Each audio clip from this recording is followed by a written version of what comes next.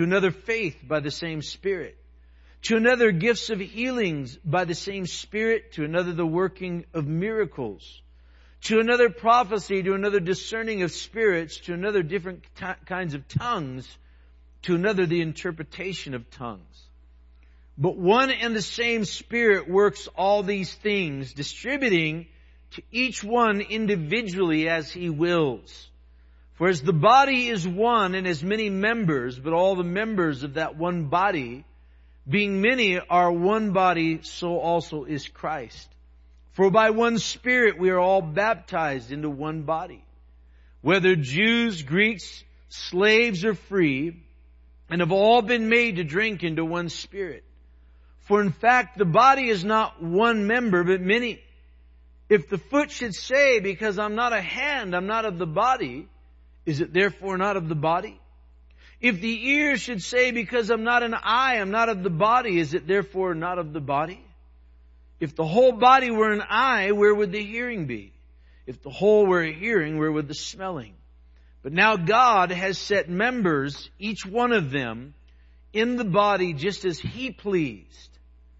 And if they were all one member, where would the body be? So let's talk about this, God's gifting and His church. And I want to first talk about the gifts of the Spirit in the 21st century.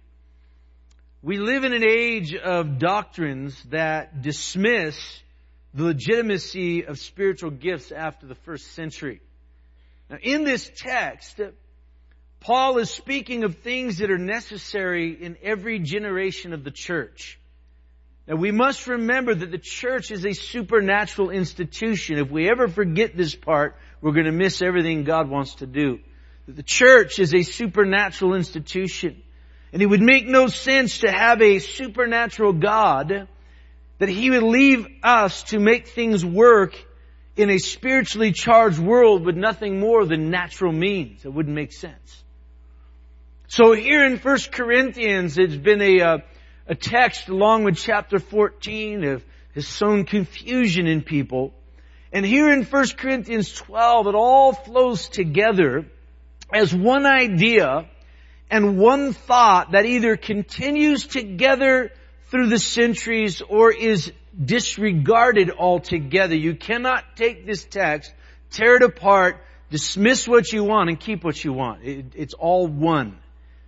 The problem is that part of this text has been thrown out by some as not needed anymore or as deemed that God is not doing anymore, and yet the other part is still used to describe the church.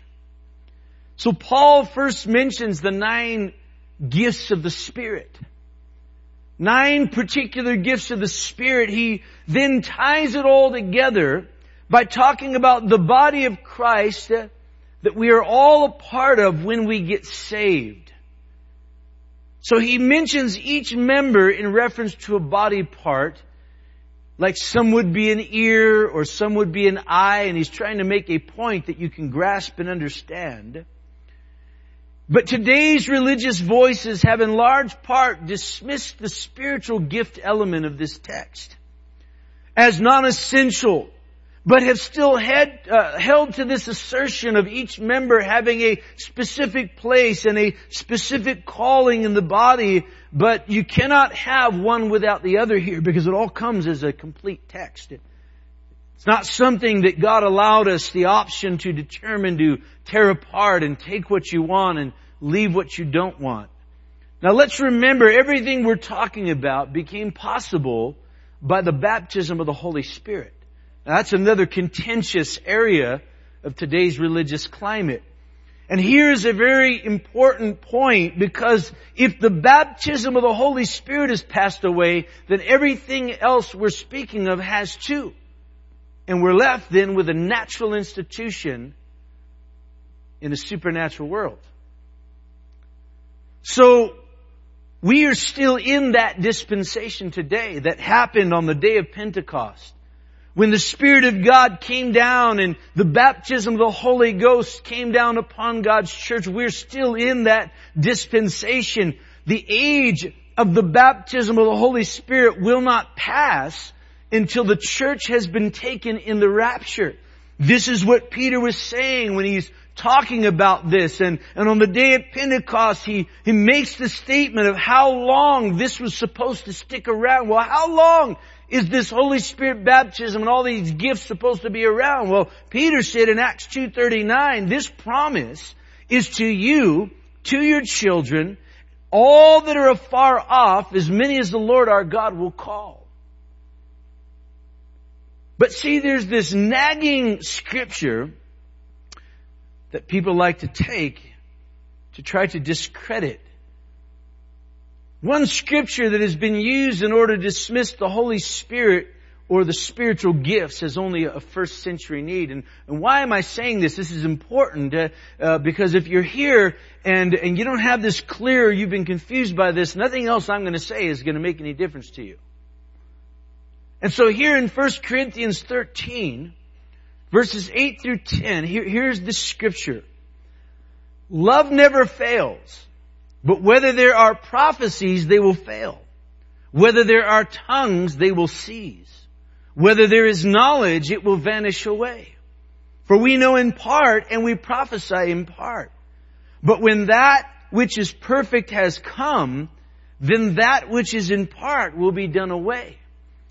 So this is an important scripture because it also gives us the time frame of how long the Holy Spirit and the spiritual gifts are to be made available to the church. But the problem is this scripture has been made into a doctrine of dismissal of spiritual gifts. The assertion is, it says right there, prophecies will fail, tongues will cease. You see, it says it right there. But then we have that scripture in verse 10, but when that which is perfect has come, then that which is in part will be done away with. So the whole key to understanding this time frame for spiritual gifts and the Holy Spirit is what is referred to as when that perfect. What is that he's referring to? When that which is perfect has come. And the key to understanding this is 2 verses later in verse 12 of 1 Corinthians 13. For now we see in a mirror. Okay, while we're in this body of flesh, while we're limited in our temporal manner, we see as in a mirror dimly. But then, face to face, now I know in part, but then I shall know just as I am known. And so, what he's saying is that perfect time is very obviously speaking of eternity when we're no longer on this earth. Well, how long are the spiritual gifts going to be around until we're in eternity? Until the church has been taken away, that this dispensation is upon the earth, and that is when we will see Him face to face, which is reinforced in 1 John 3:2. Beloved, now we are children of God, and it has yet not been revealed what we shall be, but we know that when He is revealed, we shall be like Him, for we shall see Him as He is, face to face. Eternity. I've heard many other explanations. You get into reading on this topic, all these great human explanations, but I have yet to hear another scriptural basis to say why people have said that there are no longer spiritual gifts, there's no longer a dispensation of the Holy Spirit, it was just a first century thing. I have not heard any other scriptural basis that anybody's argued on with any substance. I've heard many explanations, but we're not interested in human explanations. We're interested in Scripture tonight. How long will we be afforded the Holy Spirit baptism, spiritual gifts until the rapture? Okay, now, having said that, let's talk about God's gifting in the church. Because God never intended the church to function, first of all, minus the Holy Spirit. Now, there are institutions that are functioning that way.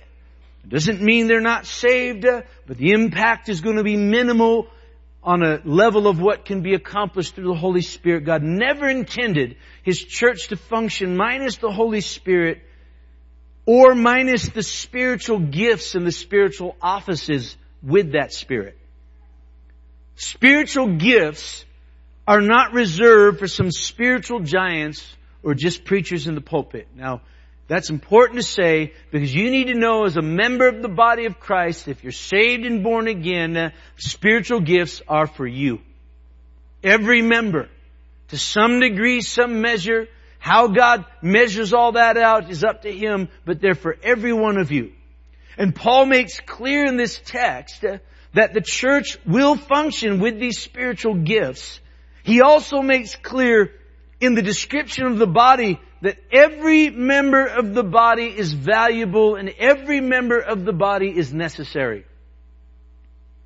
In 1 Peter 4:10, he says, as each of you has received a gift, minister it to one another as good stewards of the manifold grace of God. So there's an expectation there.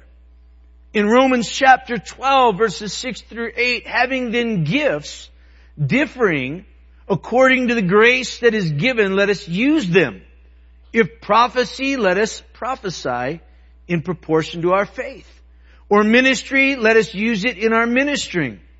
He who teaches in teaching. He who exhorts in exhortation. He who gives with liberality.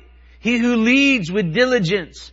He who shows mercy with cheerfulness. So there are a couple of things to mention right here. First of all, gifts that God has placed in our lives need to be a functioning part of the church. That if God has placed a gift in your life, that is not meant for you, it is meant for the church. That's why He put it there. And it needs to be functioning in that context. Secondly, gifts are not for what they'll do for us, but what they'll do for others. It's not about I want a gift so that God can use me. No, it's I want a gift so I can minister to others. That's the context of spiritual gifts. And thirdly, a gift from God is a responsibility. That with this responsibility, we're not only required to administer that gift faithfully to the body of Christ, but we're to grow as this gift develops in us with a servant's heart and an other's heart. Okay, I'm moving quickly, but hopefully you're getting this because it's important. So here we find then in the book of 1 Corinthians, chapter 13, verses 1 through 3, though I speak with the tongues of men and of angels, but I do not have love, I have become a sounding brass or a clanging cymbal. And though I have the gift of prophecy and understand all mysteries and all knowledge, and though I have all faith so I could remove mountains but have not love, I have nothing. And though I bestow all my goods to feed the poor, and though I give my body to be burned but have not love, it profits me nothing. And so he's saying in the context is having a gift without love eventually becomes of no value. It just lends to spiritual pride. If we're going to faithfully minister in God's gift to His church, it must be surrounded by the fruits of the Spirit. Okay? And so listen to the fruits of the Spirit. Galatians 5, verse 22 through 24.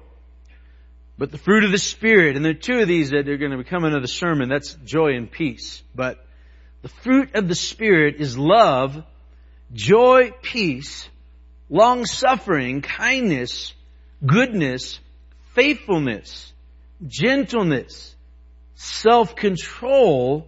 Against such there is no law. Now let me say this. You do not have to be perfect for God to place gifts and entrust gifts into your life. As a matter of fact, I'll go out a little further.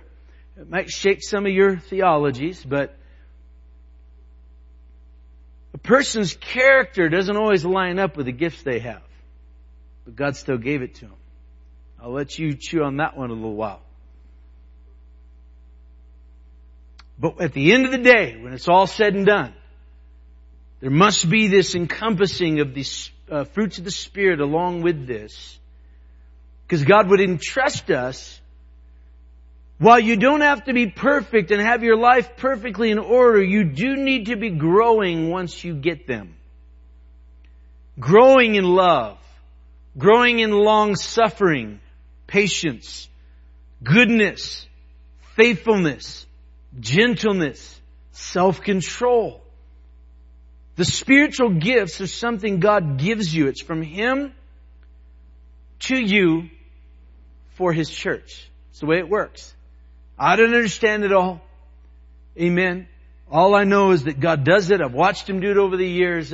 He'll place these gifts, or He'll take something that's already evident and bring that to fruition as a gift in someone's life that He begins to use. But the whole purpose of that is for you to take it and to minister it faithfully in the church. Not at your will, not when you feel like it, not when it seems good, but at God's will of daily and continually, faithfully ministering that gift in the body of Christ. So the spiritual gifts are something God gives you from Him for His church, and encompassed in that, the fruits of the Spirit are this process of cultivation, growth, and maturation, bringing maturity to that gift. Are you with me so far?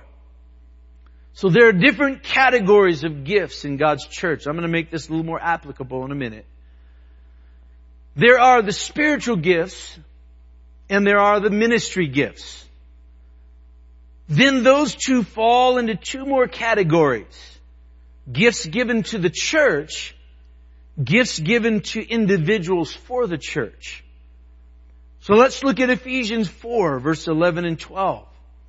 For He Himself gave some to be apostles, some prophets, some evangelists, some pastors and teachers, for the equipping of the saints, for the work of the ministry, for the edifying of the body of Christ. So here are the ministry gifts of the church, given to the church. Let me make that very clear. The ministry gifts, they are given to the church. So let me put this in an applicable context. And remember, the reason is very clear and very specific. Why did God give these? For the purpose of equipping the people of God and for the building of the body of Christ. That's what He said. I placed these there. I put these into your life. I gave them as a gift to the church. Why? To build you. To build the church. And so let me say right here, God gave you a pastor as a gift. Okay? God gave you a pastor as a gift. He has given all of those in pastoral ministry as a gift to the church, or evangelistic ministry are a gift to the church. Those in teaching or prophetic ministry are as a gift to the church. Okay? Follow me here, because so many, and let me talk about the pastoral element, because so many treat pastoral ministry as some low-end occupation of life. Or if you come into disagreement, you feel totally right in treating them with total disrespect. They're a gift. Do you understand that? God said, I gave this as a gift. Doesn't mean it's all always going to be just fun and happy and we're all just going to be, everything's going to agree together. But it's a pastor is a gift in your life. It's a gift to the church. God said, here, this is my gift to you. And He laid this before us and placed this before the church along with these other ministerial gifts, because God's church cannot be what He intended it to be without them. Why? Because the purpose that they serve is the equipping of the people of God for the edifying of the body of Christ. So this would bear to say, pastors certainly don't know everything. We are a work in process or progress, and I've always asked congregations that I've pastored that you would give me the courtesy of being able to grow into my calling without chastising me at every turn and corner. I would hope you give Pastor Stevens that same leeway to grow in our calling. Church cannot be what it's intended to be without them, and so it would bear to say that there's a level concerning the church that they have a sense and a gifting about that you don't. You might say, duh. Okay, well, then why do you push against the pricks so much? The gift. So in Romans 1, 11 and 12, here's Paul. I long to see you, that I may impart to you some spiritual gift, so that you may be established. That is, that I may be encouraged together with you by the mutual faith, both of you and me. So Paul, who was a gift from God to the church, and in this case, an apostolic ministry, such as a Pastor Mitchell or others that we have that are a gift to the churches, beyond their own realm. And so here's Paul, that he is this gift from God, and then he says, I long to impart to you some spiritual gifts. You see how that works? God gives this as a gift, and then that gift says, I long to impart to you now some spiritual gift. This is why you go wrong when you begin to chaff against this whole process, because you lose. You lose, man. So think about the Levites, the Levite tribe. Listen to what it says that they were. They are the equivalent of today's kind of pastoral style or ministry gifts. And he says in Numbers 8:19, I have given the Levites as a gift to Aaron and his sons from among the children of Israel to do the work for the children of Israel in the tabernacle of meeting, to make atonement for the children of Israel, that there be no plague among the children of Israel when the children of Israel come into the sanctuary. Woo, that's a pretty intriguing verse. First of all, he gave them as a gift. What would this gift do? This gift would stand before God and the people. Do you realize how much is avoided, pushed back on, things that you as a body of Christ often never feel the full impact of because you have a gift standing between you and God? That is petitioning the throne, that is, as you would say, taking the punches, as the Levites did. Do you see this gift? Do you see it for what it is? Because the devil's always trying to get us to turn against that element of ministry. Now all that wasn't even in the sermon. See how supernatural this is?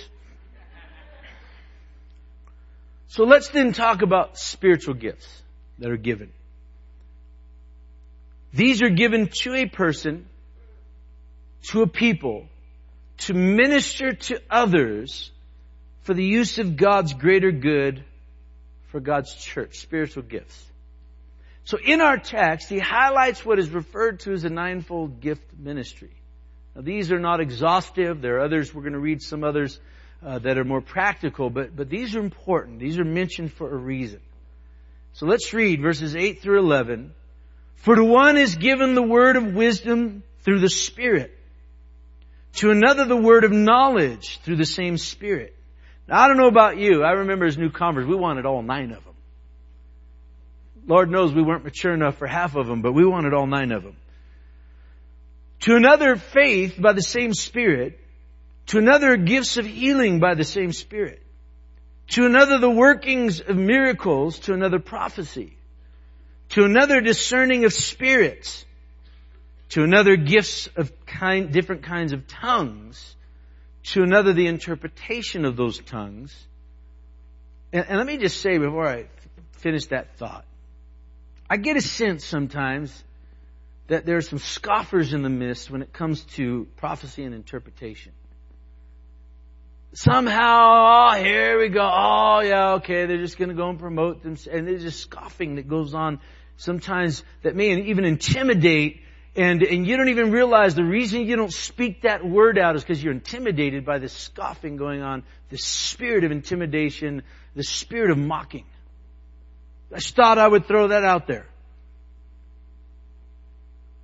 But the gifts are not limited to these. And we'll get to that in a minute. But these are of great importance to the work of God, to individual churches, and certainly to the fellowship as a whole. And something to note about these 9 in particular, they are all in a very supernatural context. When it says to one, the word of wisdom, this is not just a common wisdom. This is a supernatural element. The word of knowledge. This is all of these of discernment. Okay, there's a supernatural element that's woven into these. They're not just going to be attained just merely to be attained. But yet these are of utmost importance to be functioning in the body of Christ. Now this church has been around long enough and has long enough membership to be seeing majority of these at work. Now if you've always thought those are just for pastors, you thought wrong. I do believe that these encompass a greater dimension than just the local congregation, and I think that we can see that because we do have a fellowship.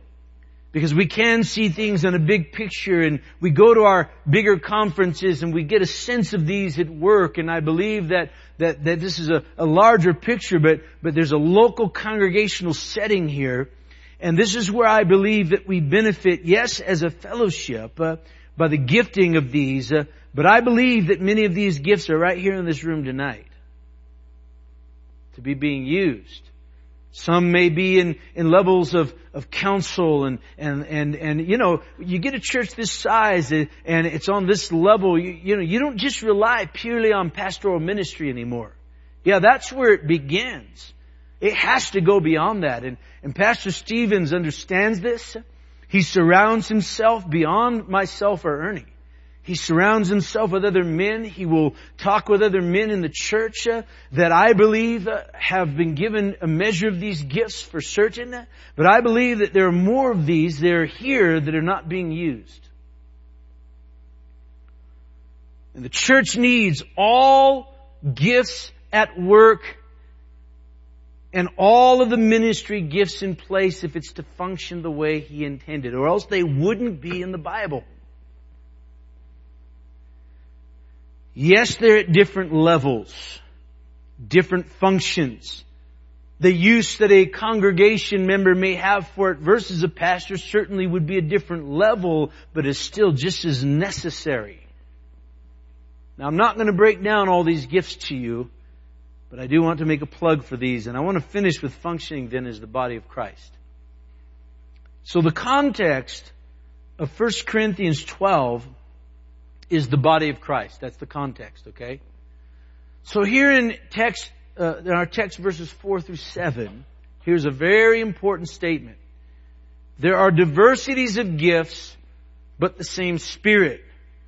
There are differences of ministries, but the same Lord. There are diversities of activities, but it is the same God who works all in all. But the manifestation of the Spirit is given to each one for the profit of all. Here's a statement of diversity, yet unity. Only in the kingdom of God. Different gifts, different ministries, and let me just say this about inter-ministry quarrels and clashes. Listen, we're all in this together. I realize we all have an ego, and that would include women. I said that would include women. It's just a little different way their ego works. You don't have to say amen. It's true. I have 3 women in my home. I know this is true.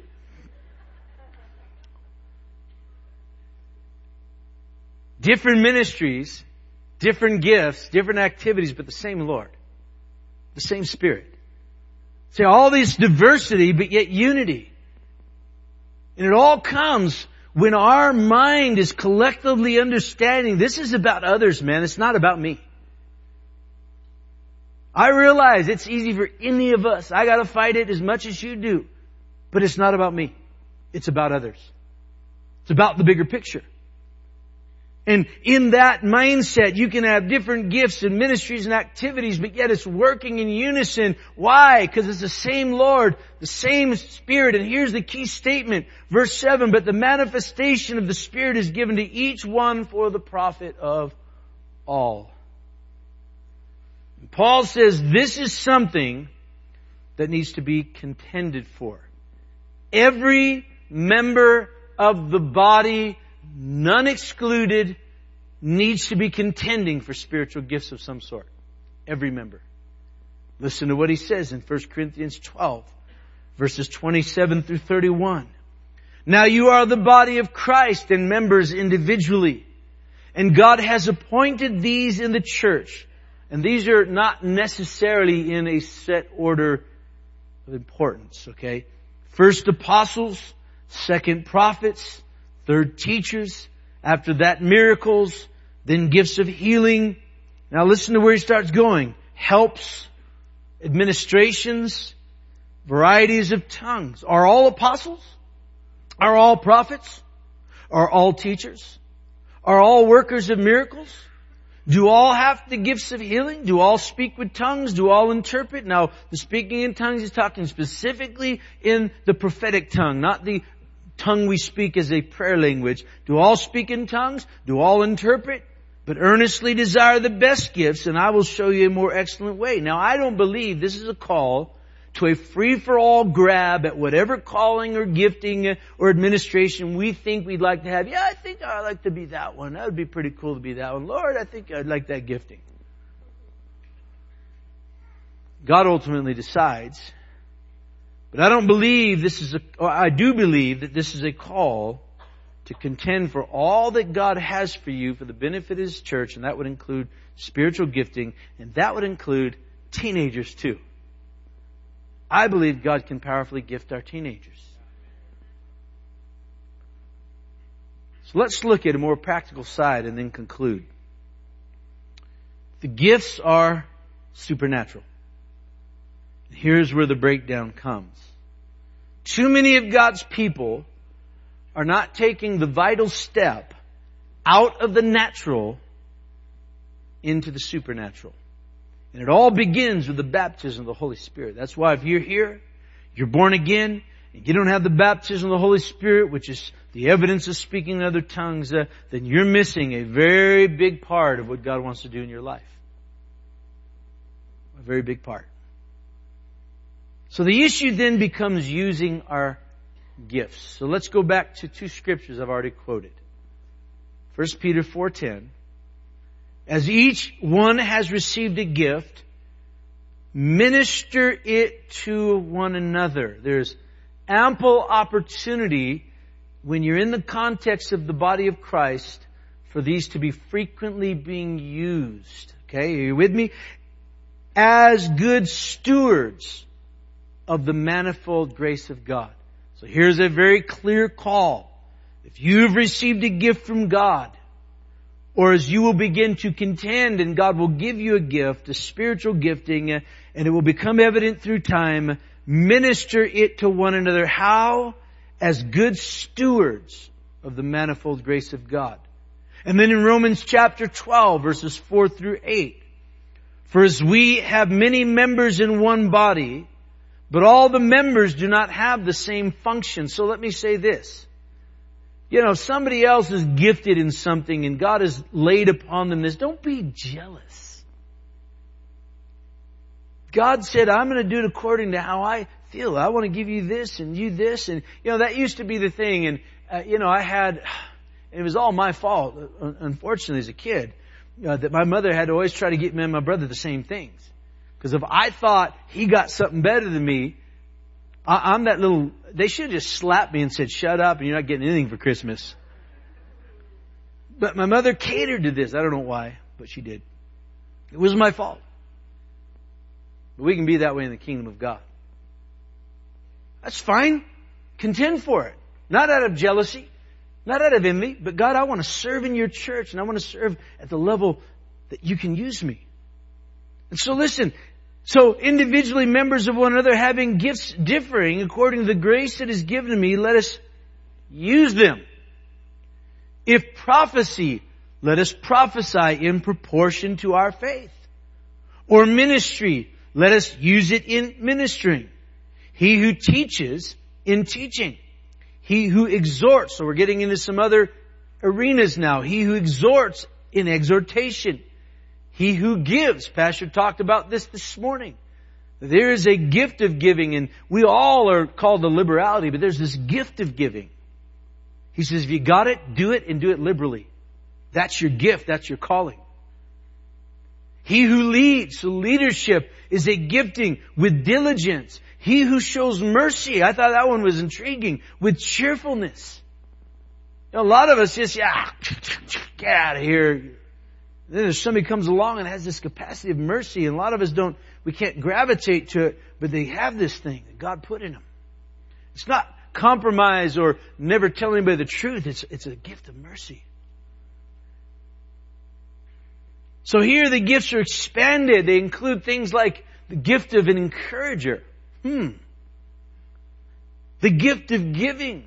The gift of leadership, of showing mercy, and don't confuse these with talents. And I'm not saying there isn't gifting in talents, and we could certainly say there's a gifting for certain things in that arena, but let's stay away from the talents for now and stick to this.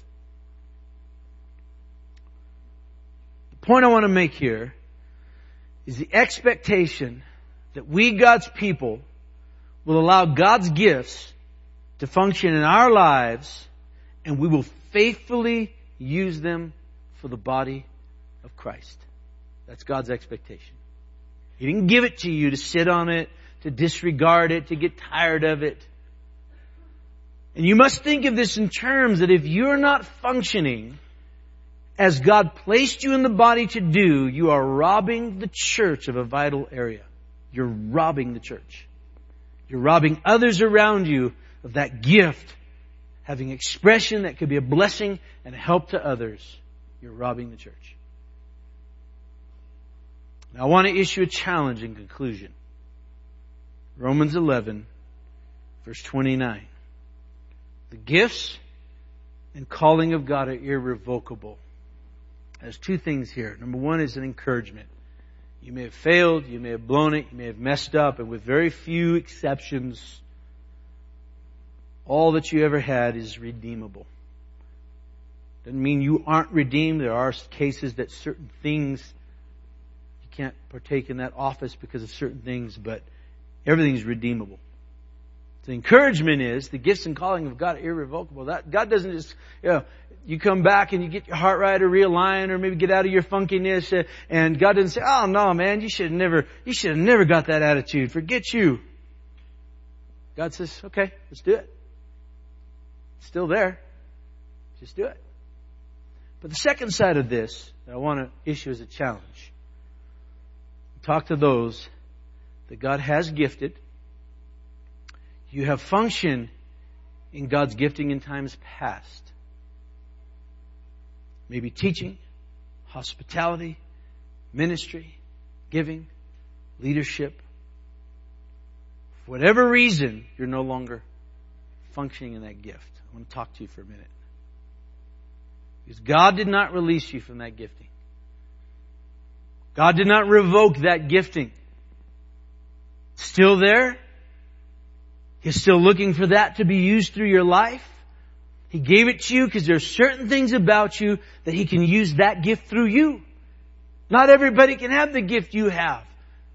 There are things God knows about us that He can give us those gifts. They'll go along with the flow of certain things in our lives. He knows this. And you're going to sit on that, and you're going to rob the church and rob your brethren around you. And if you're married, rob your home. They're irrevocable. Why are you robbing the church of the gift that God placed in you? I want to challenge you to begin to function in your gifting again. I hate to hear how, used to, and that brother, that sister, that whatever, that man, they used to be so powerful. Used to be? That was one thing if they're all backslid and jacked up, but still in the church. Wait a second. It's time to get back in your gifting. It's time to get back on your horse and ride it again, as they would say. And function as the body of Christ. And stop pawning that off and making excuses for it. Yeah, there's responsibilities of that gifting. Yeah, there are expectations in that gifting. They first come from God. Did you think about that? They first come from God. And so, when people are badgering you because they say, "Bro, when are you going to do this? When are you going to do that?" And hey, just leave me alone. Why are you bothering me? Well, because you used to do it. We assume that you're going to still do what God gifted you to do. Whew. I am at the end of the sermon. I don't know if I'm going to turn this one. I'll just have to have you bow your heads. But if we'll do this, I'm telling you, God's church, its golden days are ahead, not behind. Because that gifting's right here in this building tonight. I believe that. That's why this is a Sunday night sermon. This is to the core of God's church. And if we will embrace this, God is going to powerfully manifest Himself and do a work. I'm amazed, the things my kids don't even realize. They don't realize because my wife and I have faithfully served and done our best to be a good example. And we don't even realize as parents. All of a sudden your kids start to mature and grow into their own and you'll notice little things, their giftings in their lives. My wife was just pointing one of them out the other day about my daughter, and she was pointing out this gifting she was telling me about. She goes, she doesn't even realize that that's a gifting in her life. So this is generational. This is profound tonight, and you and I need to be where we need to be. You don't have to be perfect. You don't have to be failure-free. Just say, okay, Lord, I'm going to do it, whatever that is. And if you don't feel you have a gifting, you need to begin to contend before God because He has a gifting for you. Somewhere in your life, there's something that God's going to place. It's going to be special. It's going to be fit for you and who you are and things about you that God knows. And you watch. It's going to make you flourish. It's going to make those around you flourish. I'll tell you, there's some of here that you have a special compassion and you just think it's because you've been through things. No, God took that you've been through and He used it to gift you with this compassion so that you can now minister on a level that's much larger than yourself. But will we function in whatever that gifting is? And some of you, it's much higher level that God has placed in you. One of the 9-fold spiritual gifts that God needs in His church. And He needs you to rise up with it. Could you say amen? Let's bow our heads. So we allow God to help us at this altar call.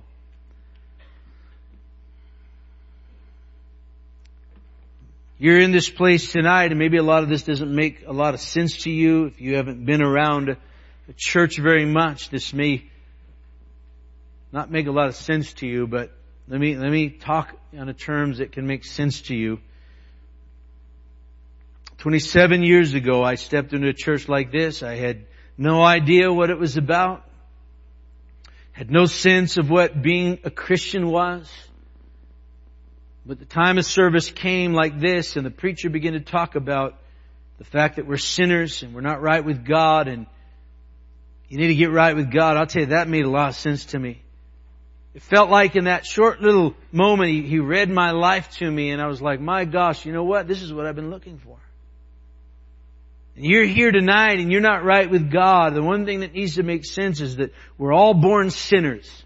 You cannot change that in all of your lifetime trying on your own to change it. You cannot change that. It can only be changed by the blood of Jesus Christ.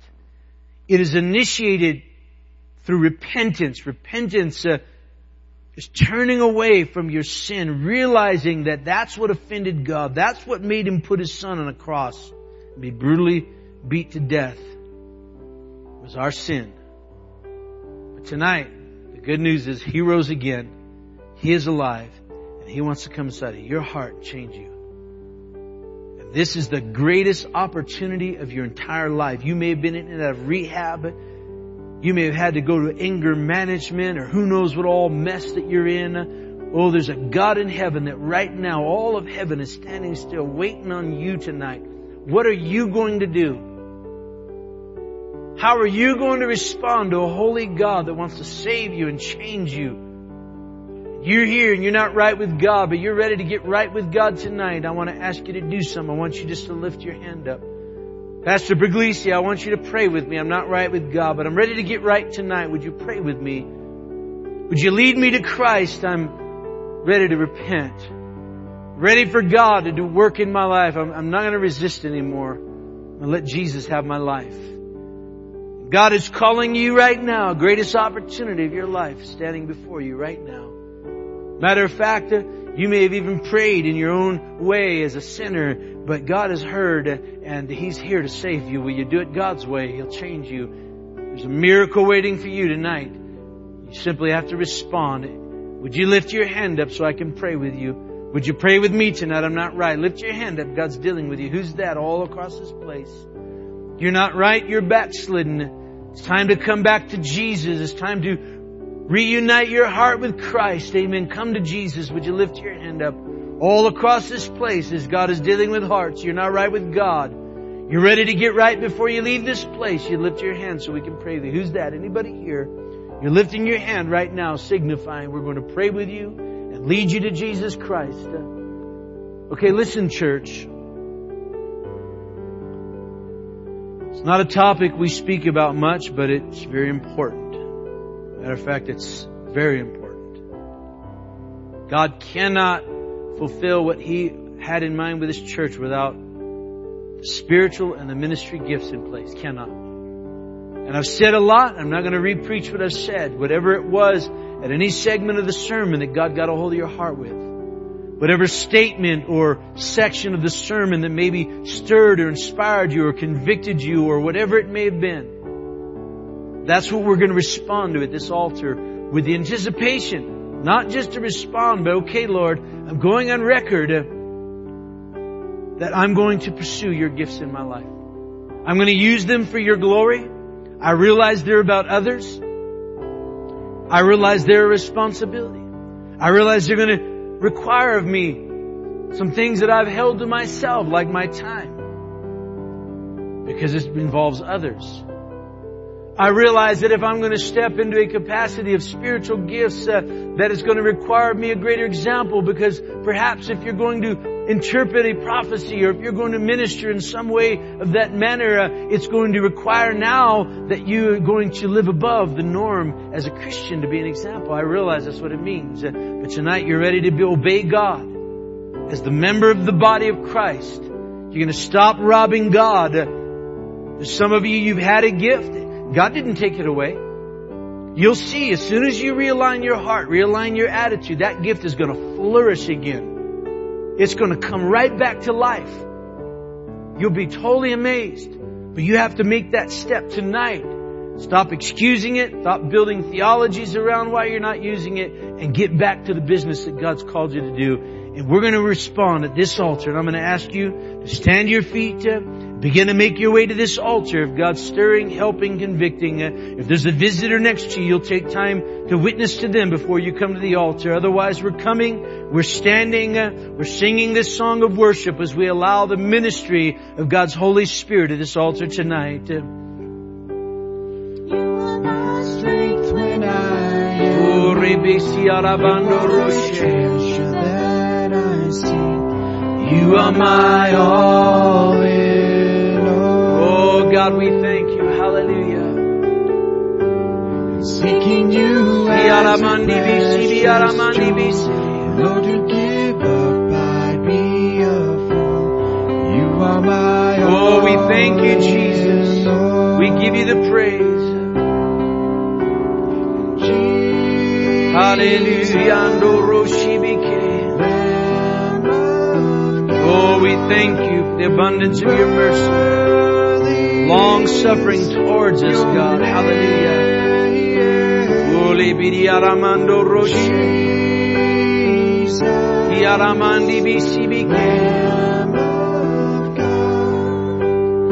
Oh Lord, you're worthy tonight. We're so grateful. Hallelujah.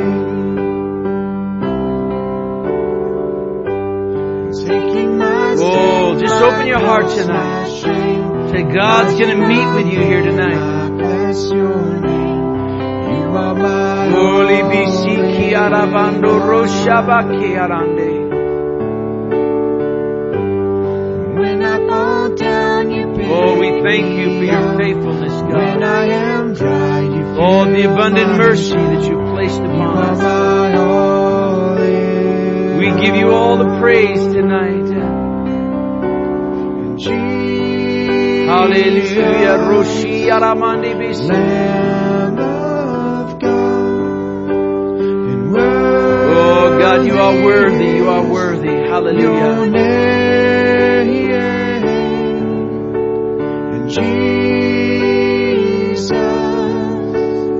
Lamb of God, and worthy is your name. The decision needs to be made at this altar. And And you need to embrace what I'm talking about. You need to embrace what the Spirit of God is pressing upon your heart. Some of you are highly gifted in the kingdom. But whatever the level of the measure that God's entrusted us, He's entrusted us nonetheless. Every member is valuable. You hear me? I don't care what the devil says. I don't care how he tries to tear you down and demean you or point out all of your failures or your shortcomings, your flaws. Join the human race. You're valuable. You don't have to be perfect for God to gift you. Yes, there's an expectation that with that gifting you're going to grow in the fruits of the Spirit. And I feel heavily impressed, very heavily impressed tonight to encourage some people here tonight. You've lived under this condemnation. It comes and goes. It's not always there. But every time you start rising up, listen to me right here. Every time you start rising up, it comes and it hits you and it reminds you of some things, or there's things in your life that you haven't totally resolved or whatever, and it just starts tearing you down. You start going forward. God's doing something, and all of a sudden you hit that wall. I want to tell you tonight, you need to break that through. Tonight you need to make a decision. That's it. It's done. It's finished. I'm pressing on. God's going to use my life. He's put things in your heart already. He's already set the course of your life in a direction. You need to run with it with all of your might. And you watch, if the majority here, it'd be wonderful if all, but if the majority here would do that, these four walls won't contain what God will do. Remember, it's about others. Would you stand to your feet, bowing your heads right at this altar? I want to pray a corporate prayer before God. And you're going to need to go from this altar and work this through in your life. Let me tell you, God is not the author of confusion, but of peace. Confusion's not of God. But you know where confusion many times comes from? Indecision. You're at a crossroad and you're not making a decision in your life that produces confusion. We'll just keep saying, I'm just so confused. No. There's a decision you need to be making.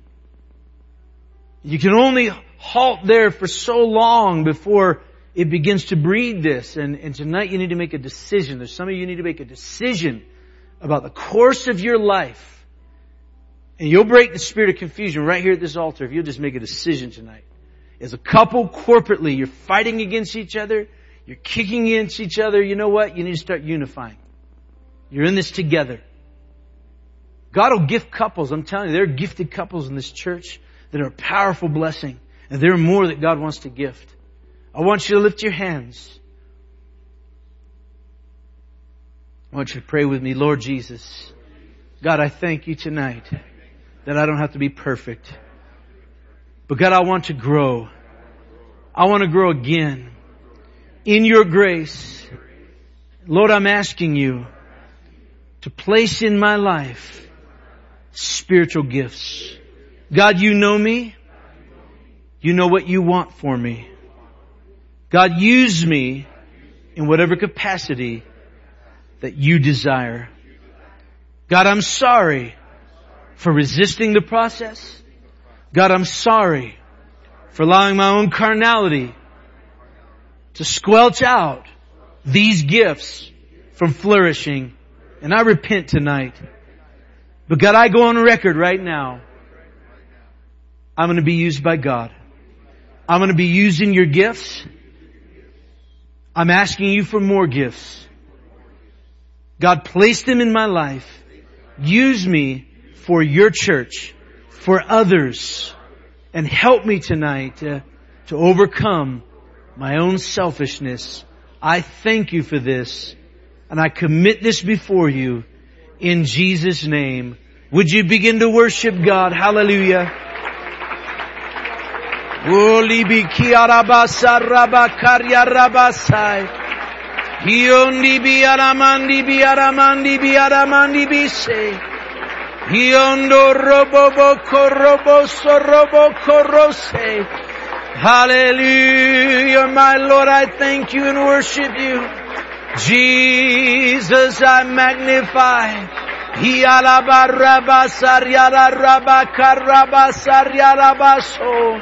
Oh, glory and all honor to your name. Oh God, I thank you.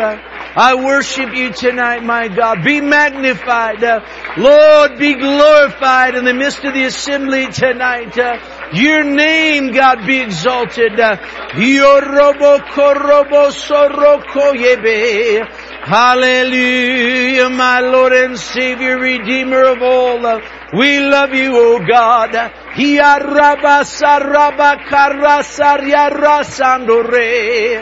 Worthy is the name of our God, holy and faithful Jesus.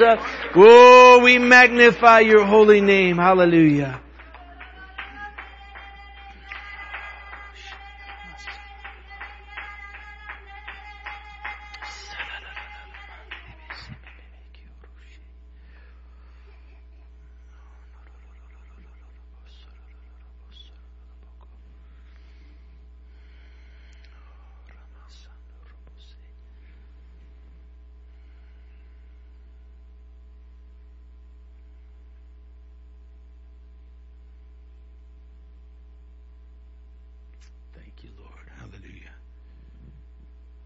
That is one of the nine fold gift ministries, is interpreting a tongue.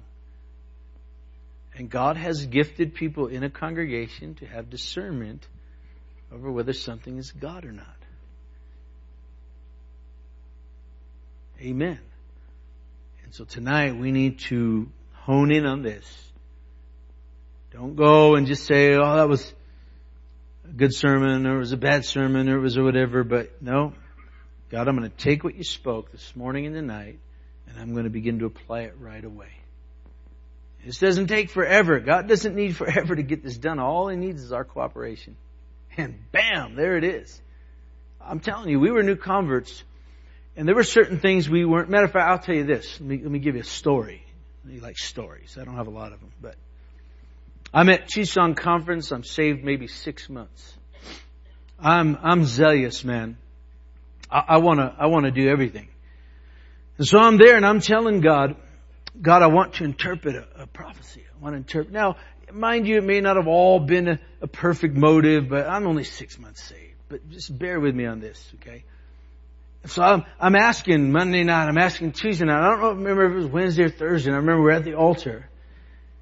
And I'm contending, I'm pressing. And I remember God telling me this. This is what He told me. Okay? You're not mature enough yet to interpret, give the tongue. Well, I blew it. Because I didn't know, wow, was that really God? Yeah, I didn't do it. But I knew God spoke to me that. So you may not have the full maturity for certain things, but I'm going to tell you that if you'll just desire, God will begin to blow your mind. Just desire. Just have ambitions. There's nothing wrong with that. And don't worry, God is good at popping our bubbles and humbling our pride. It comes with the territory. You show me a pride-free person that's growing in God. Lord, help us. But God is bigger than that. Can you say amen? Hallelujah. Why don't we rejoice? Our heads are bowed. We're going to dismiss. You go. The night is early. And let's just be a blessing to one another. Amen. Let's go in victory tonight. Let's get up, pray in the morning. That's where the fruits of the Spirit begin to take place, in prayer and Bible reading. And God's going to help you. Our heads are bowed. My brother Tony lifting his voice. He's asking the Lord's dismissal.